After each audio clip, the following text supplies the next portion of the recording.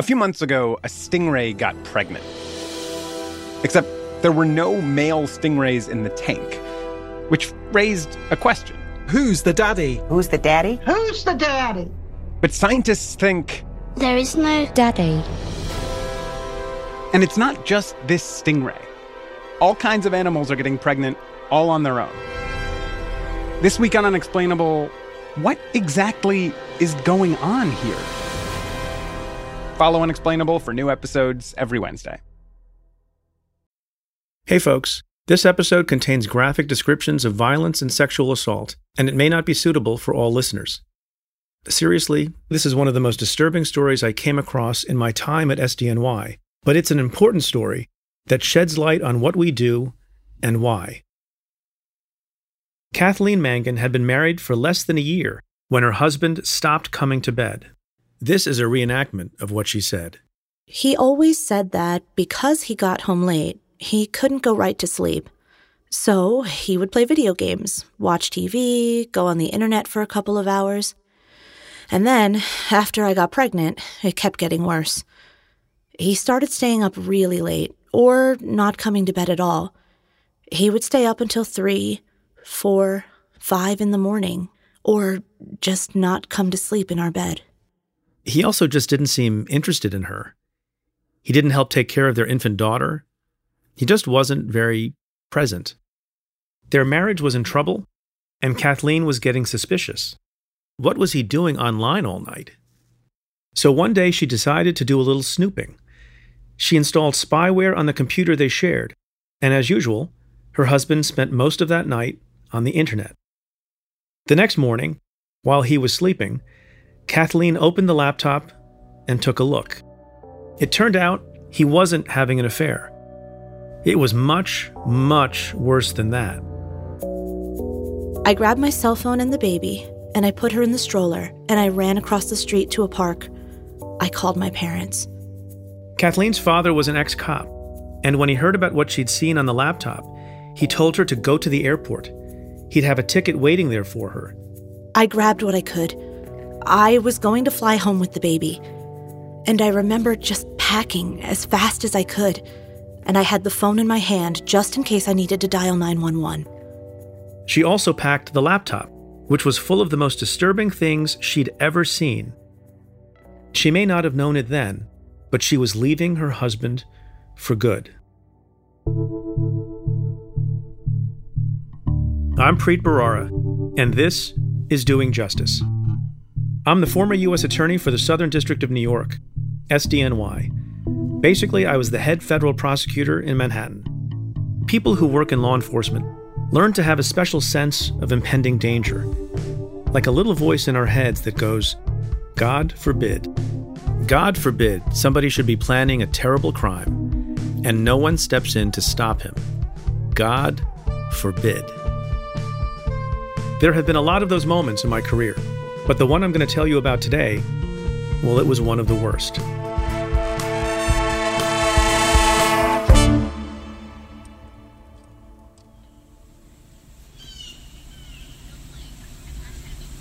Special Agent Anthony Foto is in the FBI.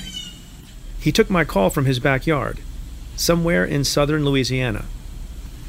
Back when Foto lived in New York, he was part of an FBI violent crime fugitive task force. And we work primarily armed bank robberies, kidnappings, murder for hires, fugitives, action movie stuff, right? Sometimes you still think to yourself, like, I can't believe I'm doing this right now. You know? In early September 2012, Foto was coming off an unusually busy summer. That June, we had been out of the country for most of the month on a case. In July, they took down an armored car robbery crew. So that's a big deal. And we're exhausted. We roll right into August. In August, it was a home invasion crew. So by the time that's over with, we're burnt, right? We're done. Definitely not looking at jumping into some huge case. Maybe I can kind of take it easy for a little bit. No luck. A new case landed on Foto's desk. A case that turned out to be very different from the kind of action movie stuff he was used to. A case that would change the way Foto understood the world and what other people were capable of. It started when the FBI got a tip from Kathleen Mangan about her husband. His name was Gilberto Valle. Photo's supervisor handed him a slim document with a write-up of the call and screenshots of some emails. I remember it like yesterday. So to set the scene for you, it was late one afternoon. I was about to get out of there, and I got this thing, and I remember reading it, and I didn't even believe it was real. I didn't even know how to take it. I opened the computer, and there were all of these websites, and there were pictures of feet that were not attached to bodies. I didn't even know what to do with it, to be honest with you, at the beginning. There was a woman just dangling. I'm reading them, and it is just so crazy. It's the craziest stuff I've ever seen or read. I'm reading that, this lady had called in, and she had seen some emails or chats on the computer, and her husband's talking about killing and eating people. Cannibalism. What Photo was looking at was much more like a plot from a horror movie than an action film. There's a part of you that's saying, is this too crazy to be true? No one could really be planning on doing that, right? Especially the cannibalism aspect. At the time, Photo didn't have much of a history working crimes on the internet. And this stuff was so bizarre and over the top, he had a hard time believing it was real. But another part of you is telling you, if there's any part of this that is true, we've got to get a move on it, right? We got to figure this out. I had all of these screenshots, and in them were names of women. Names of real women. Andrea was going to be burned alive, and Kim were supposed to be raped, and then Alyssa. Each other. That's what Kathleen saw the morning she opened the laptop. I was staring at pictures of me, pictures of my friends, pictures of people we knew. Her husband's excruciating, detailed plans for what he would do to their friends and to Kathleen herself. She was afraid that her husband was going to kill her. Even if the photos and online chats were part of a grotesque fantasy, the women they were talking about were real, and that was alarming, to say the least. Photo had to investigate. That night, he started by calling the women whose names were in the screenshots, calling to make sure they were okay. It's a pretty standard thing for law enforcement. But in this case, it was a little trickier than usual. Contacting anybody for anything, forget this situation here, but you're just contacting anybody, people are going to freak out, right? So you're always trying to lessen that blow of, I'm with the FBI and I need to talk to you, right? So, most went, as you might imagine, people just in an absolute panic, right? I mean, you call somebody and tell them that there's someone out there, a number of people out there, at the very least at this point, talking about kidnapping and murdering and torturing them. That's a tough pill to swallow, right? Everyone he reached out to that night was safe, at least for the moment. Next, he called Valle's wife, the woman who called in the tip, Kathleen Mangan. She's very smart and very helpful for us. So she kind of laid it all out, right? She told Photo the whole story, how she'd met Gilberto Valle on a dating site a few years earlier, when she was still new to New York City. Gil seemed like a nice guy, a gentleman, who opened doors and pulled out chairs for her. They moved in together, had a baby, got married. And there was something else, something that really got Photo's attention, that raised the stakes and made the whole thing, the chats and photos, seem so much more threatening. Valle wasn't just an ordinary guy looking at scary porn. He was an active duty officer in the NYPD, a beat cop in Upper Manhattan, patrolling on the late shift, 3 p.m. till midnight. He wore a blue uniform, carried handcuffs, and a gun. He's trained to some degree at least, and he's out there with the public, right? If he were really planning to do the things he talked about online, there is no telling how dangerous he could be. So Agent Photo brought the case to my office, SDNY. Prosecutor Hadassah Waxman was the first person to look at it. And I was sitting in my office, investigating my gang murders. And an FBI agent who I worked a lot with, Anthony Soto, came into my office and dropped a stack of papers on my desk. I remember, thinking, how am I going to explain this thing? And he said, "You will never believe what I have here. Take a look at this, and then we'll talk." And I started leafing through the papers, and I saw these chats involving a man named Gilberto Valle, chats with unidentified men we didn't know who they were at the time, about kidnapping, murdering, and cannibalizing women. And these weren't any women. These were real women. They weren't fantasy women. They were real women, including his wife, including a woman he went to college with, including a young high school student, I think a junior or senior in high school. Do you remember how you felt when you read those? Yeah, I do. I mean, I literally felt sick to my stomach because the chats, they were so misogynistic. They were vile. They were vulgar. They were descriptive. They talked about drugging a woman, chloroforming her, putting her into a car, driving her upstate or driving her to a secluded location. And when she was there, they talked about raping her in the most extreme and brutal way, tying her up, tying her to a tree, hanging her by her legs, and raping her. They talked about other types of torture, including burning her alive, for example. Then they talked about murdering her and then ultimately cannibalizing her. So I'm finding this a little hard to talk about right now. It's just bringing back all these memories.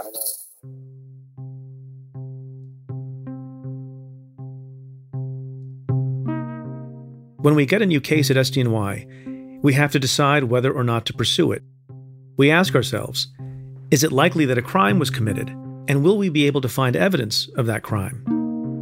In this case, we asked ourselves, what if we don't investigate, and then somebody gets hurt? Could we prevent a crime?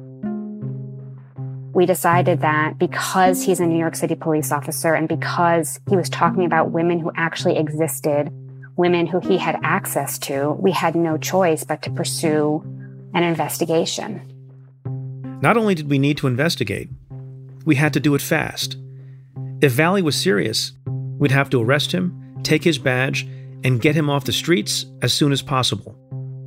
Teams at the FBI and SDNY spent the next few weeks gathering mountains of evidence. Hundreds and hundreds of thousands of emails. Tens of thousands of images all have to be reviewed. We looked at his Google searches, we looked at his internet activity, and saw that he had been searching for recipes for chloroform, which is a sleeping agent. We saw he had been searching for information about mass murderers and how to avoid getting caught. And as you go down that rabbit trail, it just kept getting worse. Valle was part of several online sexual fetish communities. The most extreme of them was called Dark Fetish Network, where people shared very violent fantasies. So violent, in fact, that there was a disclaimer on the website. Chats may be monitored by law enforcement. And then what we found so scary about him is he actually went off of the Dark Fetish Network because he knew that that was being monitored, and he began to engage in conversations through his private email accounts. Valle knew the chats might be monitored, so he moved his conversations to private email accounts. And that's where things shifted. On his Dark Fetish Network profile, Valle wrote that he was just fantasizing. But when he started using private email, he wrote that he was serious. It looked like Valle was covering his tracks. But who was he hiding from? Not from his wife. She could access his email just as easily as she could access his Dark Fetish Network account. No, Valle was hiding from the people he knew were monitoring the website. Law enforcement. So we kept digging. The FBI already had the laptop, the one Kathleen grabbed when she left home. But she told Photo there was a second computer still in the apartment. So the FBI waited until Valle was out at work. Then, with Kathleen's permission, they went into the apartment and copied the hard drive. Okay, so imagine now you're opening up your My Documents, right? And you got all the little folders in your My Documents. Well, when you open up his, he has folders for 89 women with their first and last names. And when you click on any of those folders, he has anywhere, I think, from 14 to 40 pictures of them in those folders. Vallee had a filing system for dozens and dozens of women who were his targets. And those photos? Vallee didn't just keep them for himself. He shared them with the other men while talking about rape and murder. So put yourself in that perspective, right? Somebody on their computer has photos of you and is uploading photos to a website where people are looking at you and talking about how they would do all of these things to you. Vallee was so organized, so deliberate and systematic about it, it looked even more like a plan. In chats and emails, he wrote in detail about the equipment he would need to kidnap and eventually roast a woman. He had plans for what he'd wear, how he would dispose of the evidence. He even prepared a 2-page document that he called Abducting and Cooking Kimberly, a blueprint. Kimberly was a friend of his from college. The more we read, the less this looked like some kind of shared violent fantasy. These guys, they were escalating. The conversations to us seemed to be escalating. They seemed to be more detailed. We started investigating some of Vallee's internet friends and the men they were chatting with, including an ex-cop in New Jersey and a former high school librarian in New York. But Vallee stood out. He searched for places upstate where he was going to bring a woman. We were incredibly concerned about that. And that was different from all the other men. Also, the nature of the conversations was different. The other men talked in terms of stories, quote, fantasies. Gilberto Vallee never did that. And with respect to a couple of the men with whom he was chatting, at some point they said to him, look, if you're not for real, we're going to stop this because we don't want to waste our time. And Vallee said on numerous occasions, I am for real. I want to do this. I have the ability to do this, and I'm going to get this done. When people in law enforcement see something like that repeated confirmation of intent, that's when the little God forbid voice starts screaming. God forbid this NYPD officer should be planning to kidnap and rape women. God forbid he should do that. God forbid this guy should kill and eat someone when we could prevent it.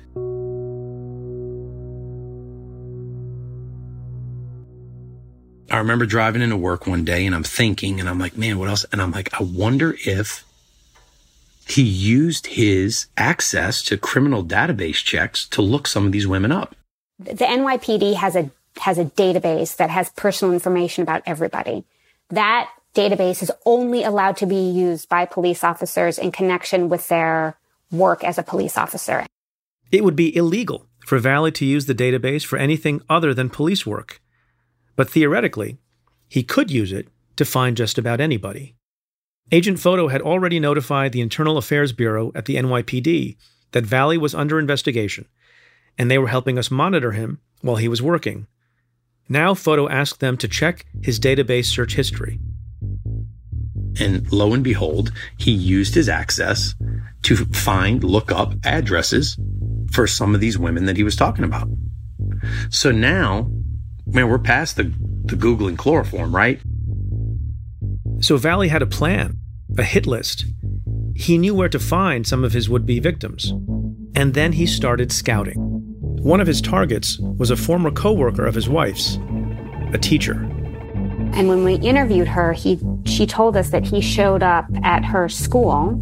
He showed up at her school in his cop uniform, in his cop car, and just stood there staring at her, which he wouldn't have known where she worked unless he took some sort of illegitimate law enforcement action on a law enforcement database to figure out where she worked.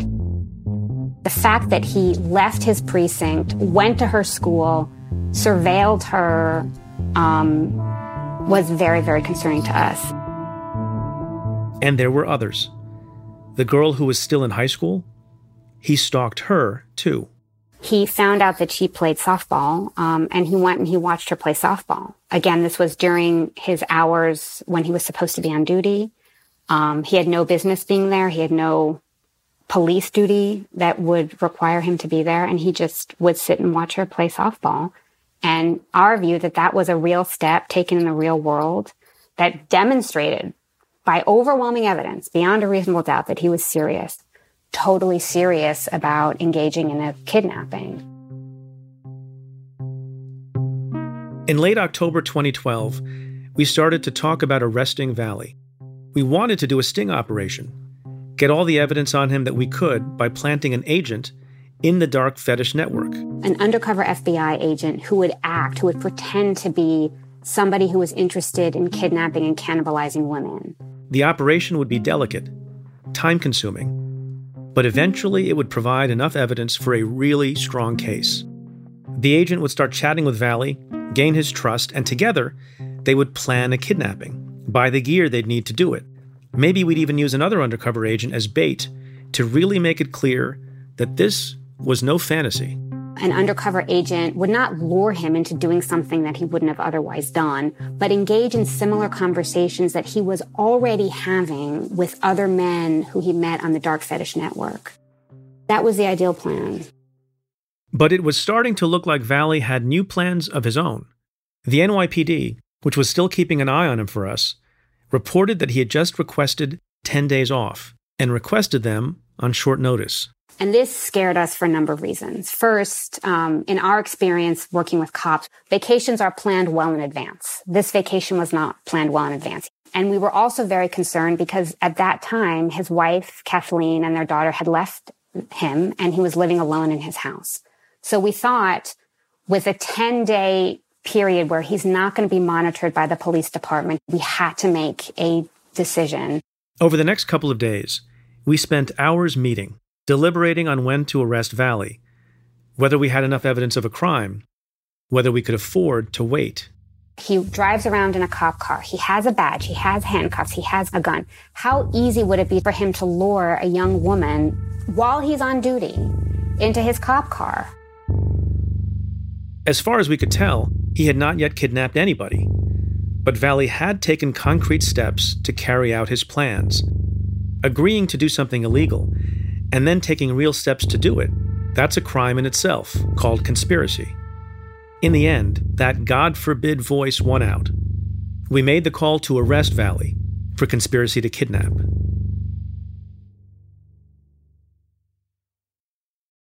Eurovision is here.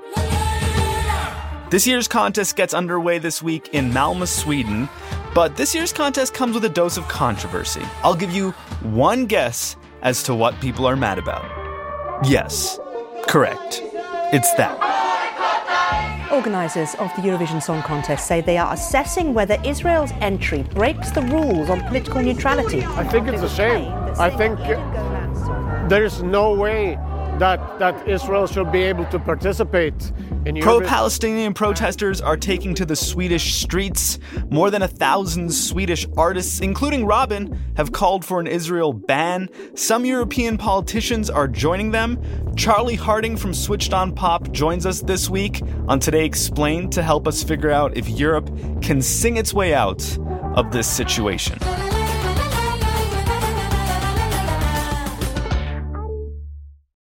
This week on The Gray Area, Professor Diana Pasulka and I tackle one of life's biggest questions. Are we alone in the universe?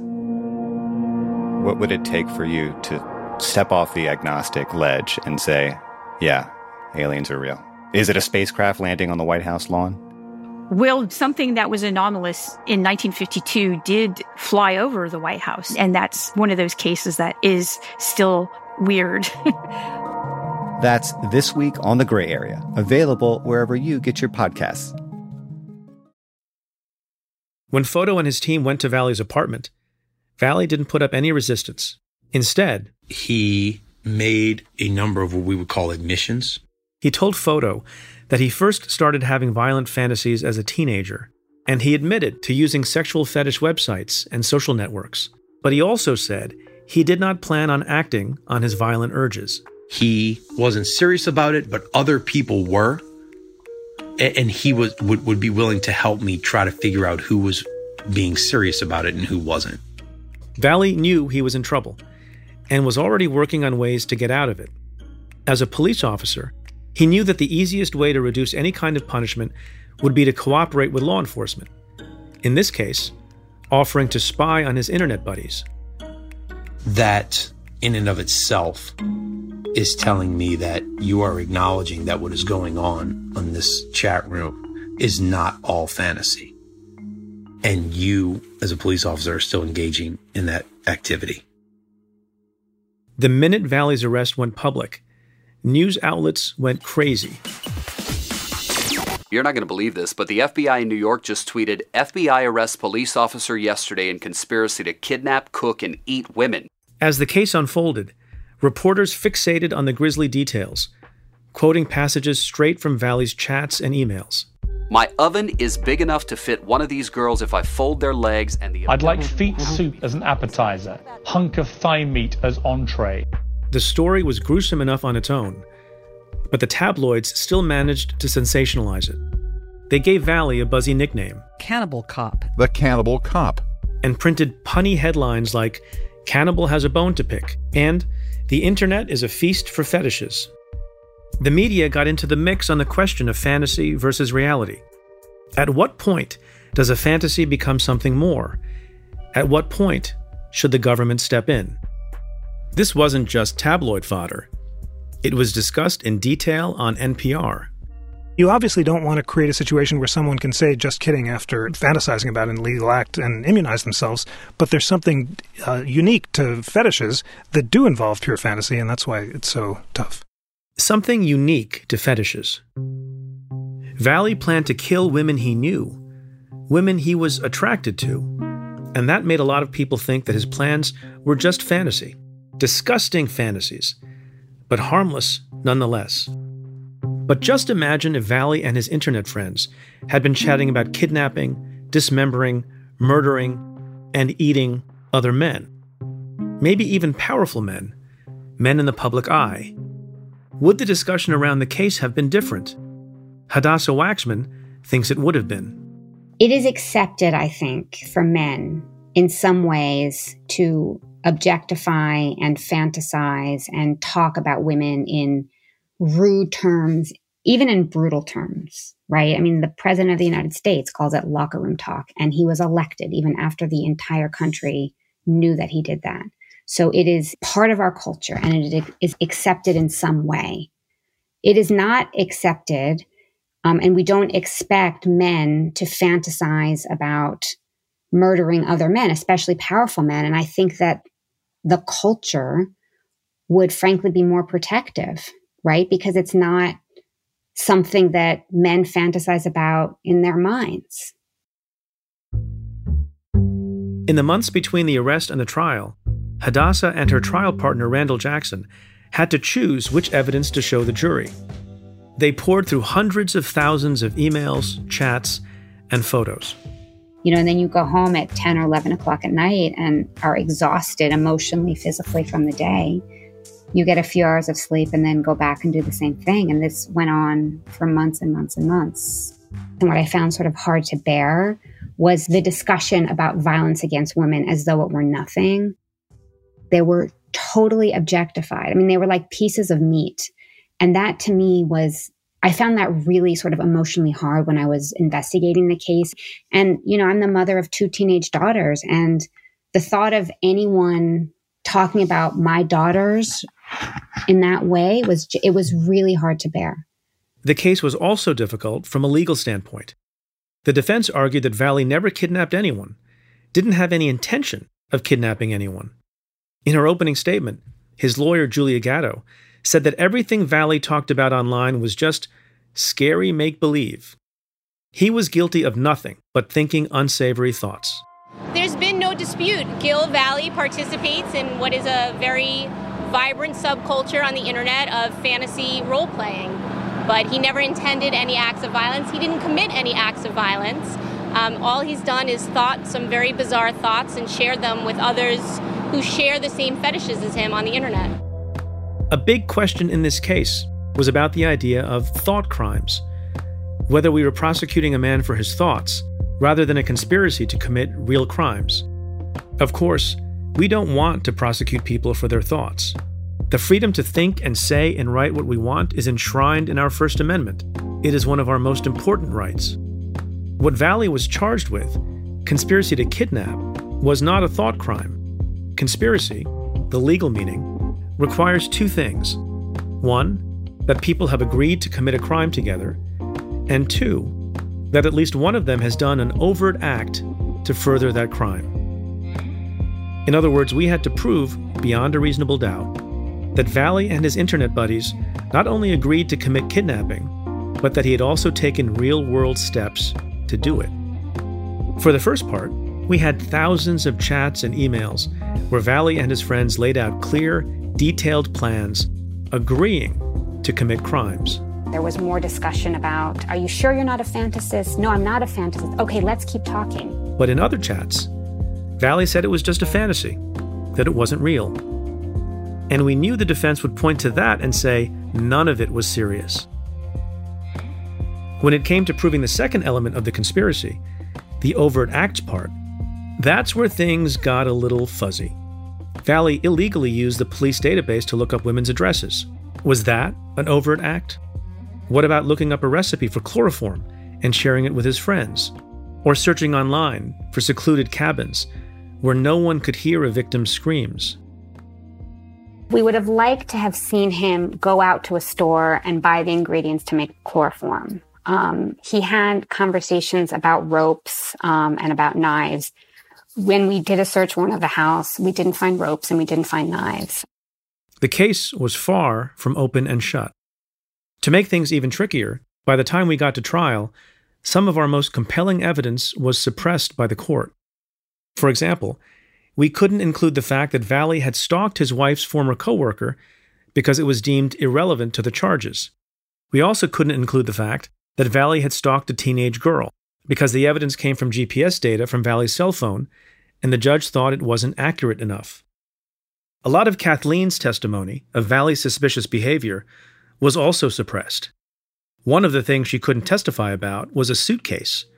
The suitcase that we believed Vallee intended to stuff a woman into. She was sort of cleaning out their apartment and making room for the baby stuff to come in. And he had this massive suitcase in storage that she got rid of because she said they never used it.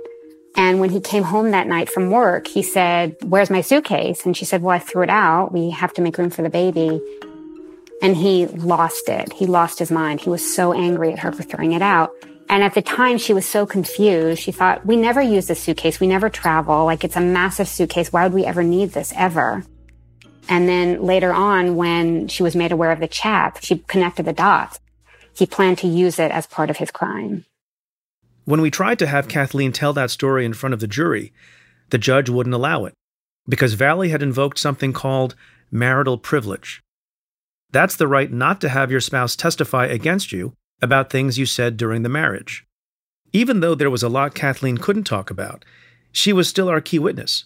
After all, she was the one who was closest to Vallee, the one who discovered his chats, and immediately believed he was serious about killing her. She was, frankly, a young, lovely, well-spoken woman who had literally been through hell.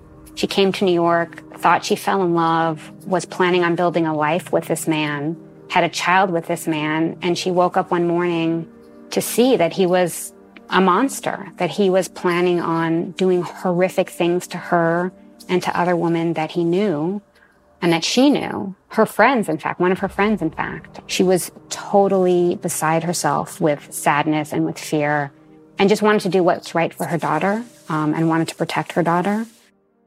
But I thought that she was very brave.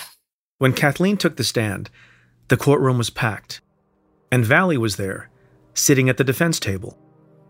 Kathleen testified about the relationship, the way Vallee had changed, how he seemed to have lost interest in her after she got pregnant, and how he started to behave strangely. I started running because I thought maybe that would help him want me. If I were thinner, prettier, maybe he would love me.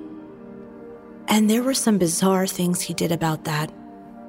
He seemed very interested in my running route and wanted to know where I was running, if it was uphill or down, if there was good lighting, if there were a lot of people around when I was running. He encouraged me to run at night. He encouraged her to run at night.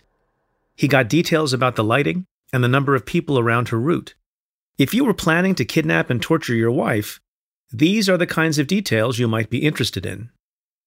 When it came time for the cross-examination, Valley's defense attorney tried to get Kathleen to talk about Valley's nice guy qualities and the good parts of their relationship. The lawyer asked about their dog, a bulldog named Dudley.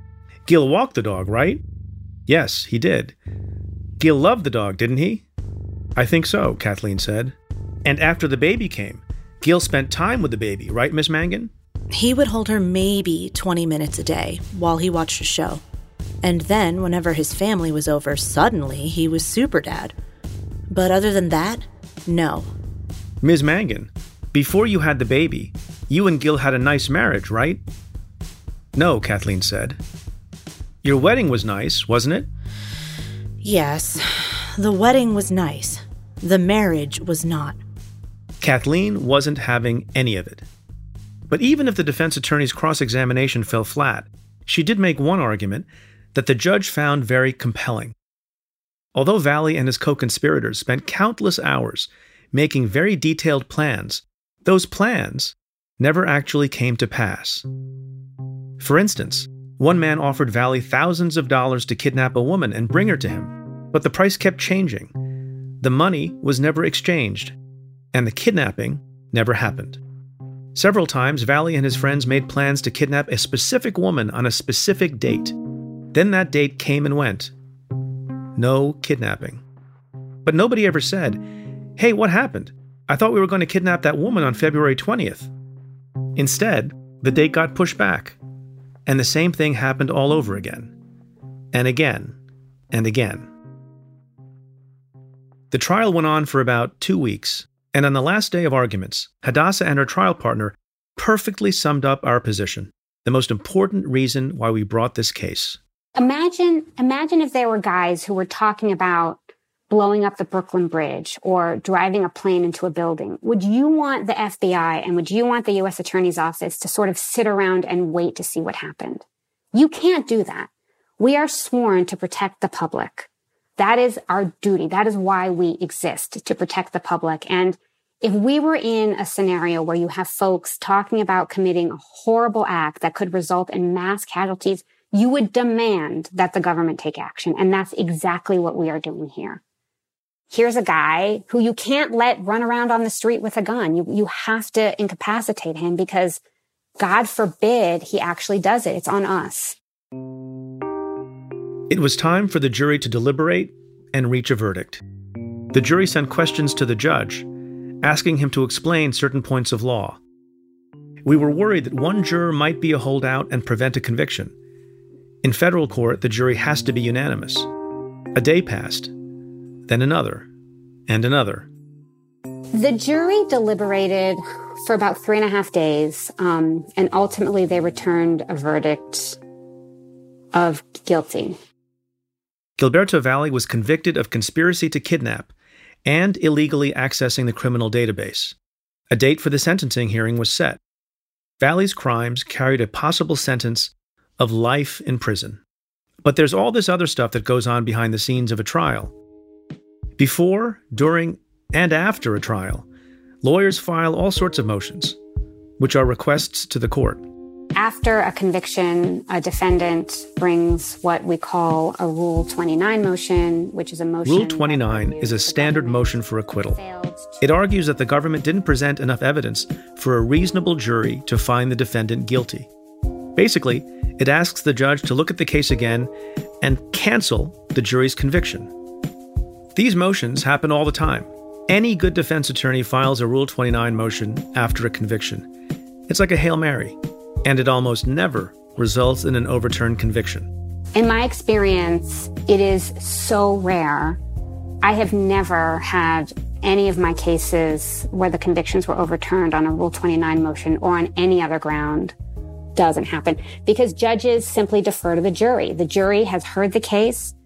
The jury has considered all the facts. It is the jury's duty, 12 people, 12 peers who are objectively chosen by both sides, to consider the case. So the defense had filed this motion, but meanwhile, we had a sentencing date scheduled.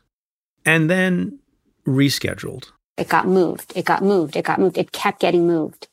So we kept thinking the more time that passes, the less likely Judge Gardefee is to overturn our verdict.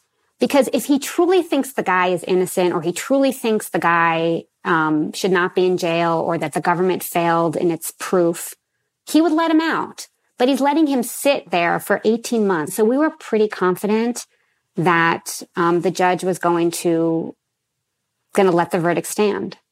But you were wrong. We were wrong. I was on a 2 train going to work, and I got an email that showed me that a decision had come out, that Judge Gardefee had written his decision, and I couldn't open it on the train because I didn't have service. So I forwarded the email to a friend of mine, and I said, "Can you open this for me and tell me what it says?" And he wrote me back and said, "It's not good. Your verdict has been overturned."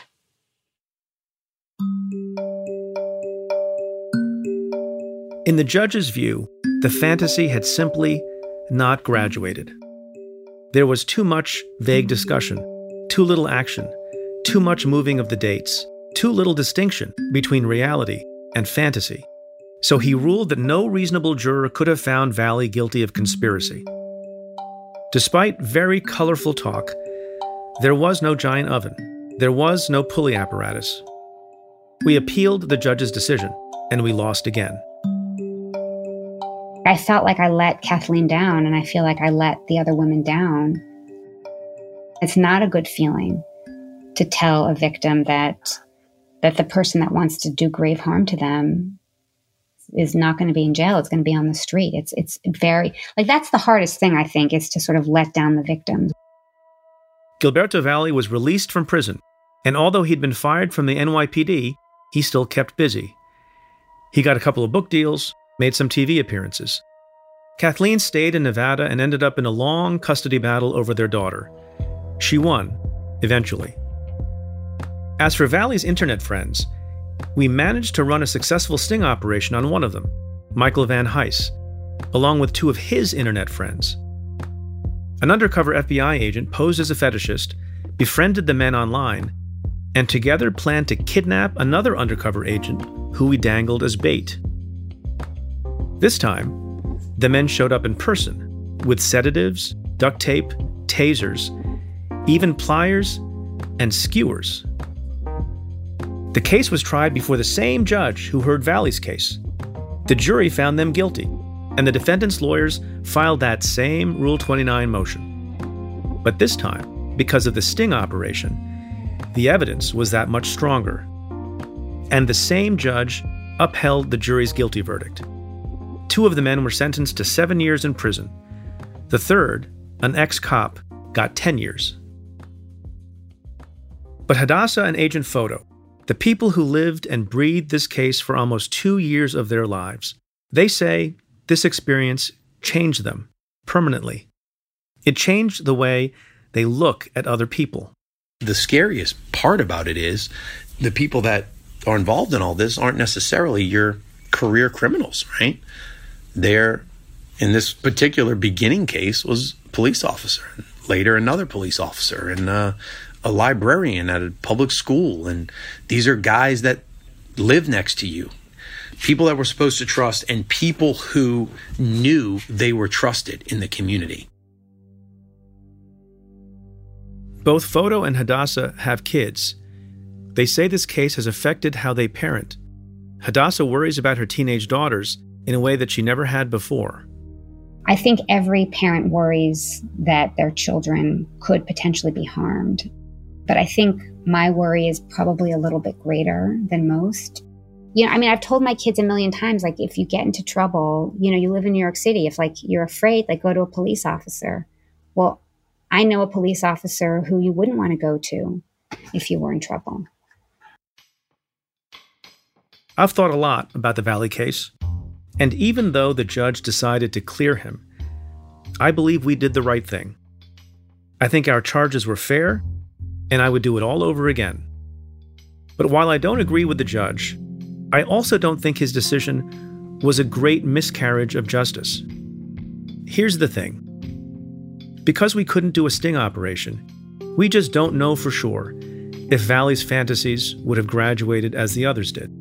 If Valley would have actually gone through with the kidnapping, with rape, torture, murder, cannibalism. His wife Kathleen believed there was a reasonable chance that he would. After she fled their home and he asked her to come back, she texted him, I think part of you wants me back, but the other part of you wants to kill me. I don't know which Gil is real. I'm afraid I don't know you at all.